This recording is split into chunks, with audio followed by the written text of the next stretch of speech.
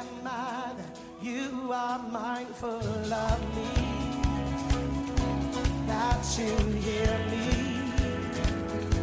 when I call. Is it true that you are thinking of me? How you love me? It's amazing. Who am I? Who am I that you are mindful of me? Sometimes I think I'm out of date. It was evident yesterday. I was on a hot date with my wife, and I was at Cafe Artigiano. So good. And I walked into the hotel that was next to it, and there was two concierges sitting and looking real good, but they're underneath this ginormous dome, and it's a light, but it's a big dome. And instantly what comes to my mind is The Cone of Silence by Maxwell Smart. So I'm standing there, and I said, dudes, you look like you're sitting under the cone of silence. You know? Maxwell Smart? Oh, whatever. It was just so awkward because I'm using this illustration. They have no idea. They're about to call the police, right? So I'm starting today a little like that. But before I go, I got to admit that when the folks were praying, Bob Kuhn, I got to meet him in Winnipeg. And I may have shared this with you, but it was really cool. Bob gave a presentation of what was going on, and he's a powerful guy, a powerful lawyer, but I would say, like the Bible describes Moses and Jesus, he's meek. So very powerful, but under control. So he wouldn't walk in, if he'd walk in today, you probably might not even notice him. He's just, a gifted, powerful guy, but chill, under control. I think he struggles with Parkinson's, right? So there I was, listening to him, and I was on the edge of my seat listening, and he was holding his hands behind him like this, and then you could see that the Parkinson's was really acting up, so his arms and his hands were shaking like crazy, and I'm listening to this powerful thing, I'm going, this is incredible, and all these church leaders are gathered around, they're all listening, and finally he concludes it, and I'm looking around going, I was just prompted, I jump up, and I said, guys, let's pray for Bob. This is incredible what he's a part of. And I just want to join together and with one voice lift him up. So I go up there to this poor old man who's struggling with Parkinson's and stuff, shaking away. And I put my arm on this old man and I start to pray. And I'm beseeching, upon the Lord for this guy and this university. All of a sudden, most embarrassingly, his phone just starts ringing. Right? And I thought, in my mind, so I'm praying with the mouth, but in my mind, I'm just thinking, so embarrassing, poor old guy. Like, shoot, So I'm thinking, if only he knew he could slip his hand in his pocket and shut that thing off because we're into this so powerful prayer. And then I all of a sudden realized it was my phone. It was just awesome. Poor old guy, I said. So I confessed to him the next year. I hope he forgot by then.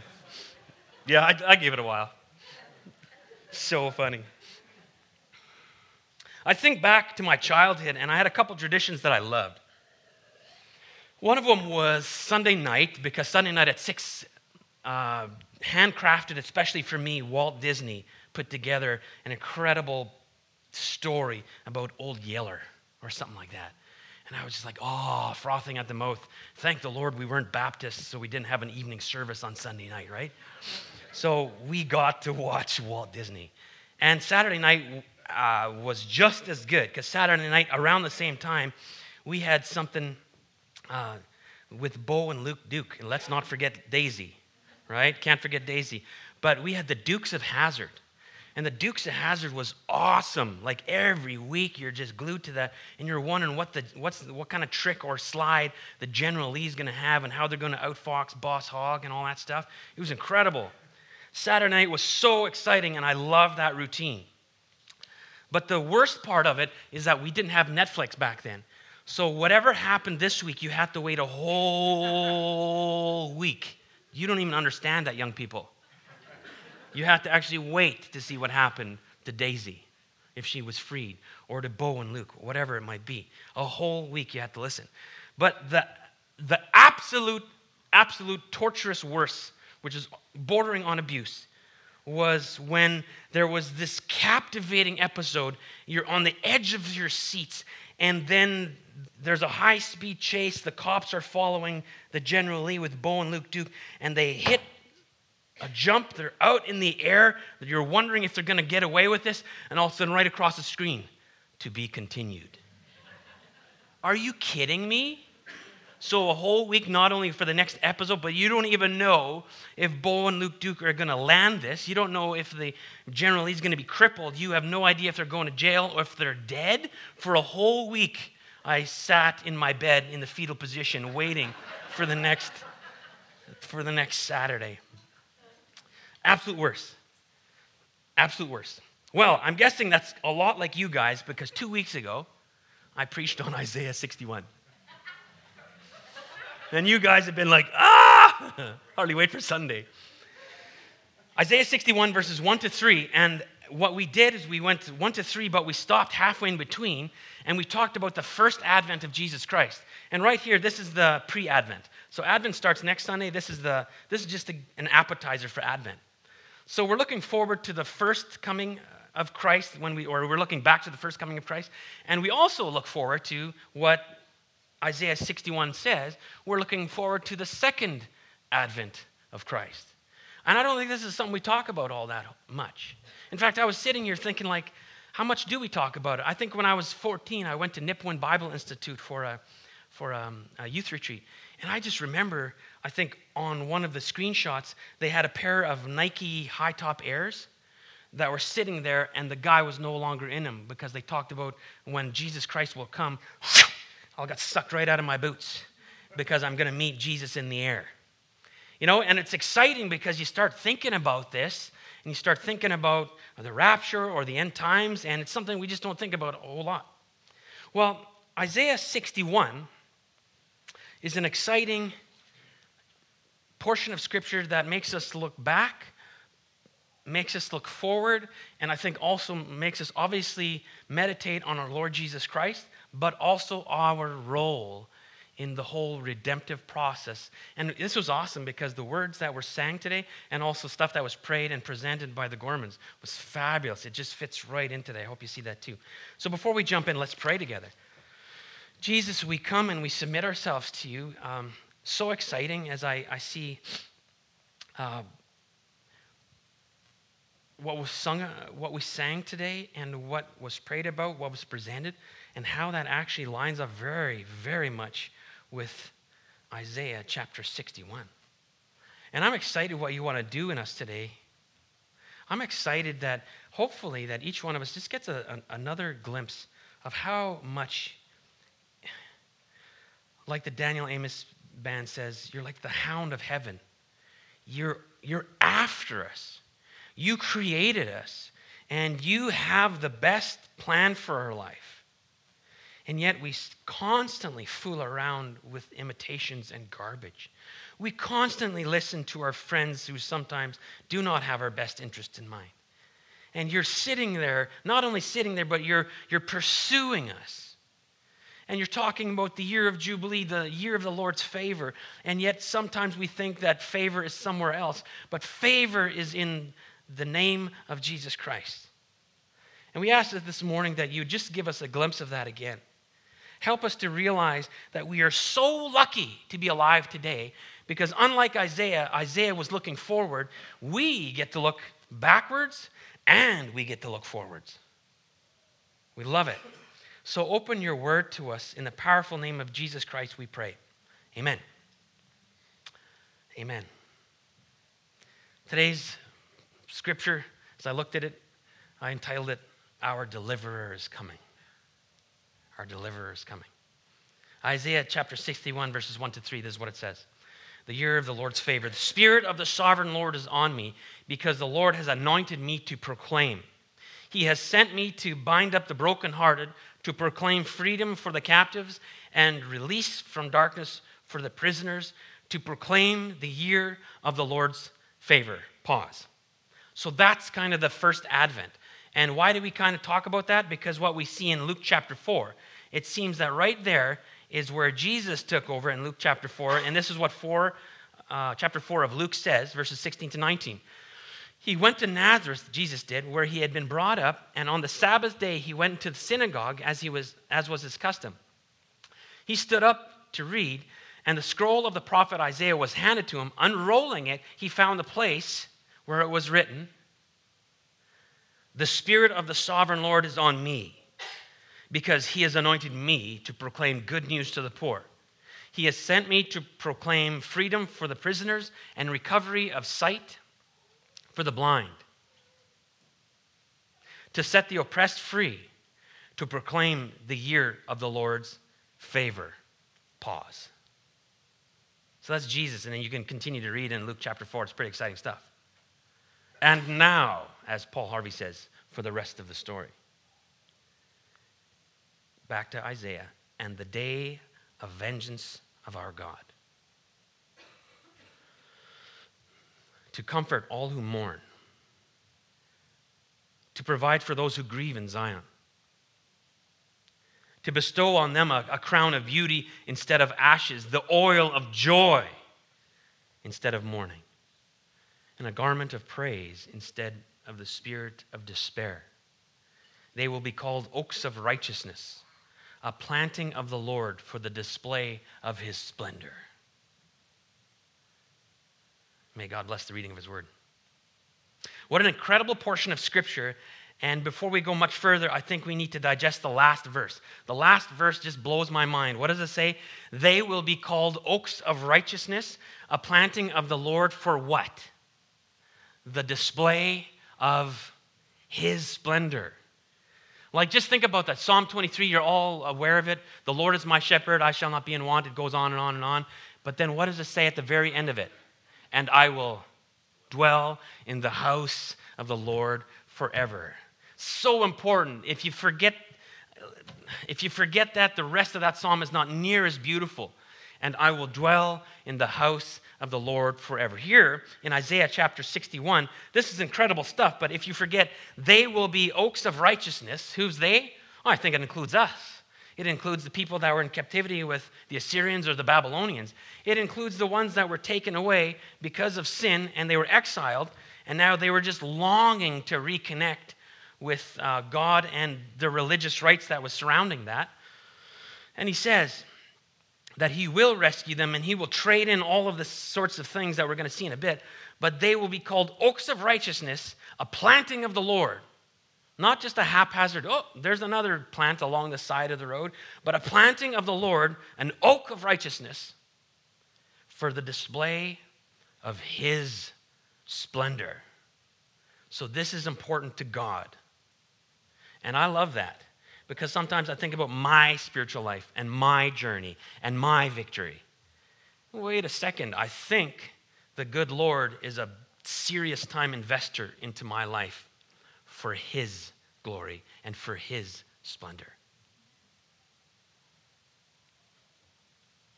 Incredible portion of Scripture. It's so important. Jesus wants to bring us to maturity, for when we are mature, we display his splendor to the universe.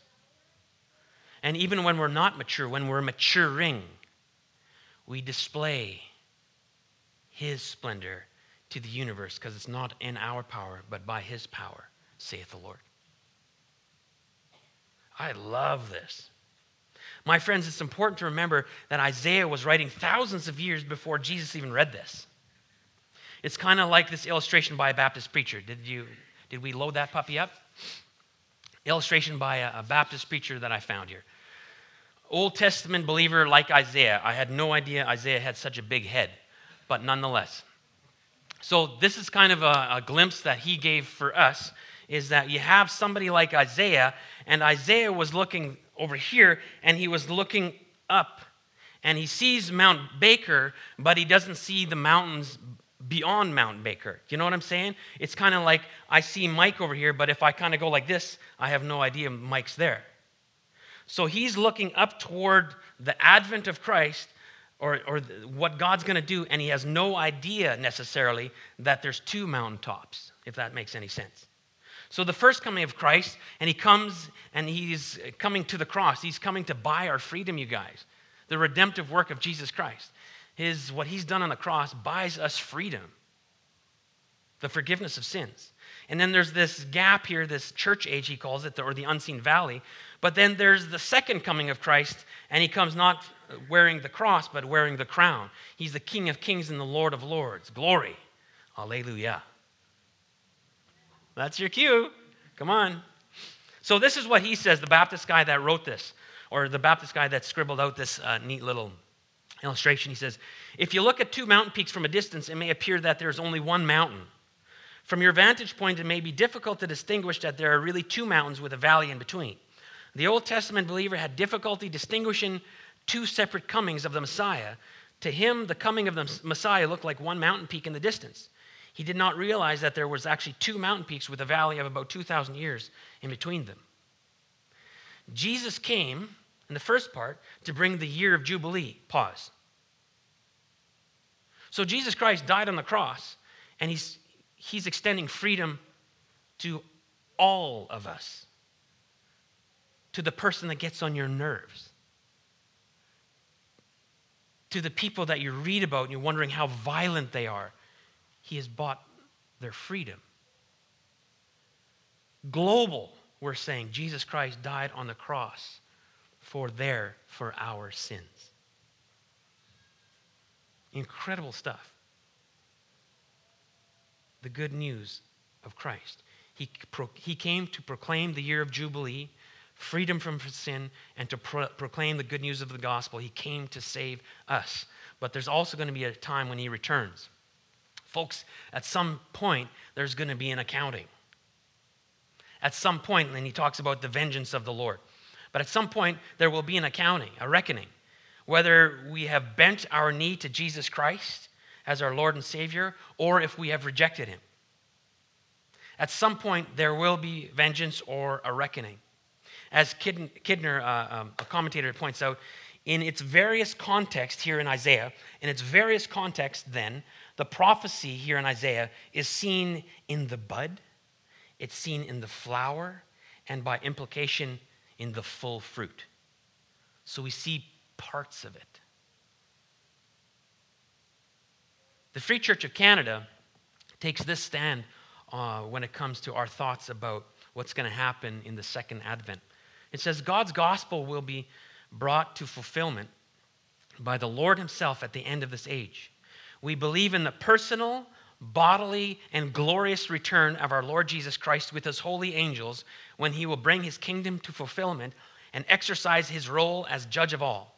This coming of Christ at a time known only to God demands constant expectancy, and our blessed hope motivates the believer to godly living, sacrificial service, and energetic mission.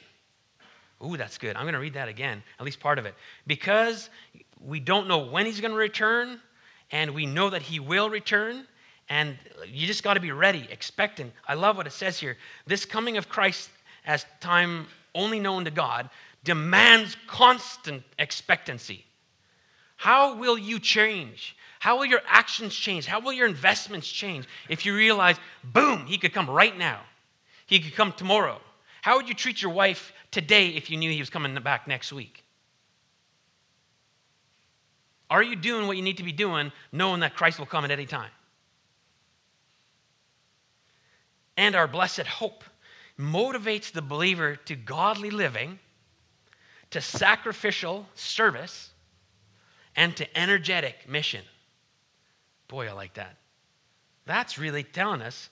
He's saying here, and the Free Church, I love this statement here because it's not getting you wrapped up in exactly when will he return. Will we be in the tribulation? Will we be in part of it? When, it's just like, you know what? Be ready because he's coming. Be ready because he's coming. But look at his ministry. Out of all this, look at his ministry. He says, the Spirit of the sovereign Lord is upon me. And then he goes on to talk about this ministry that he's going to have that he has had and is having and will have with believing Israelites.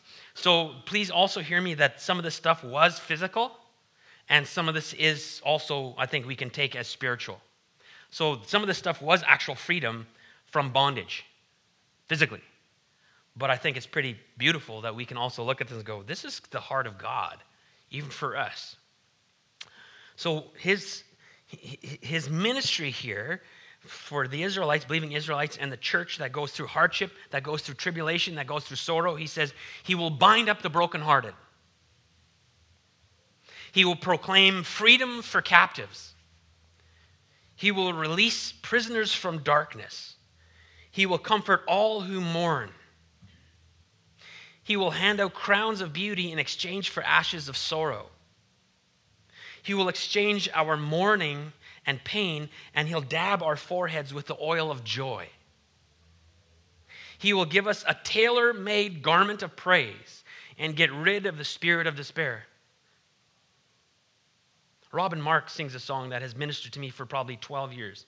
And he talks about, put on the garment of praise for the spirit of heaviness. Oh, I could play that song over and over again.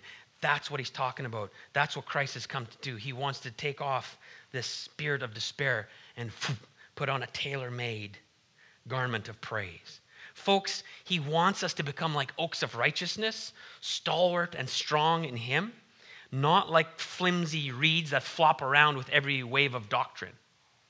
Not with everything that's happening in culture right now. He wants us to be strong. He wants us to be like Psalm 1. Our roots go deep down and we're planted by rivers of living water, by streams that will feed us. And then whatever comes our way, we bear fruit. But whatever winds, any kind of change comes, we have solid foundation because we put our foundation in the hope of Jesus Christ.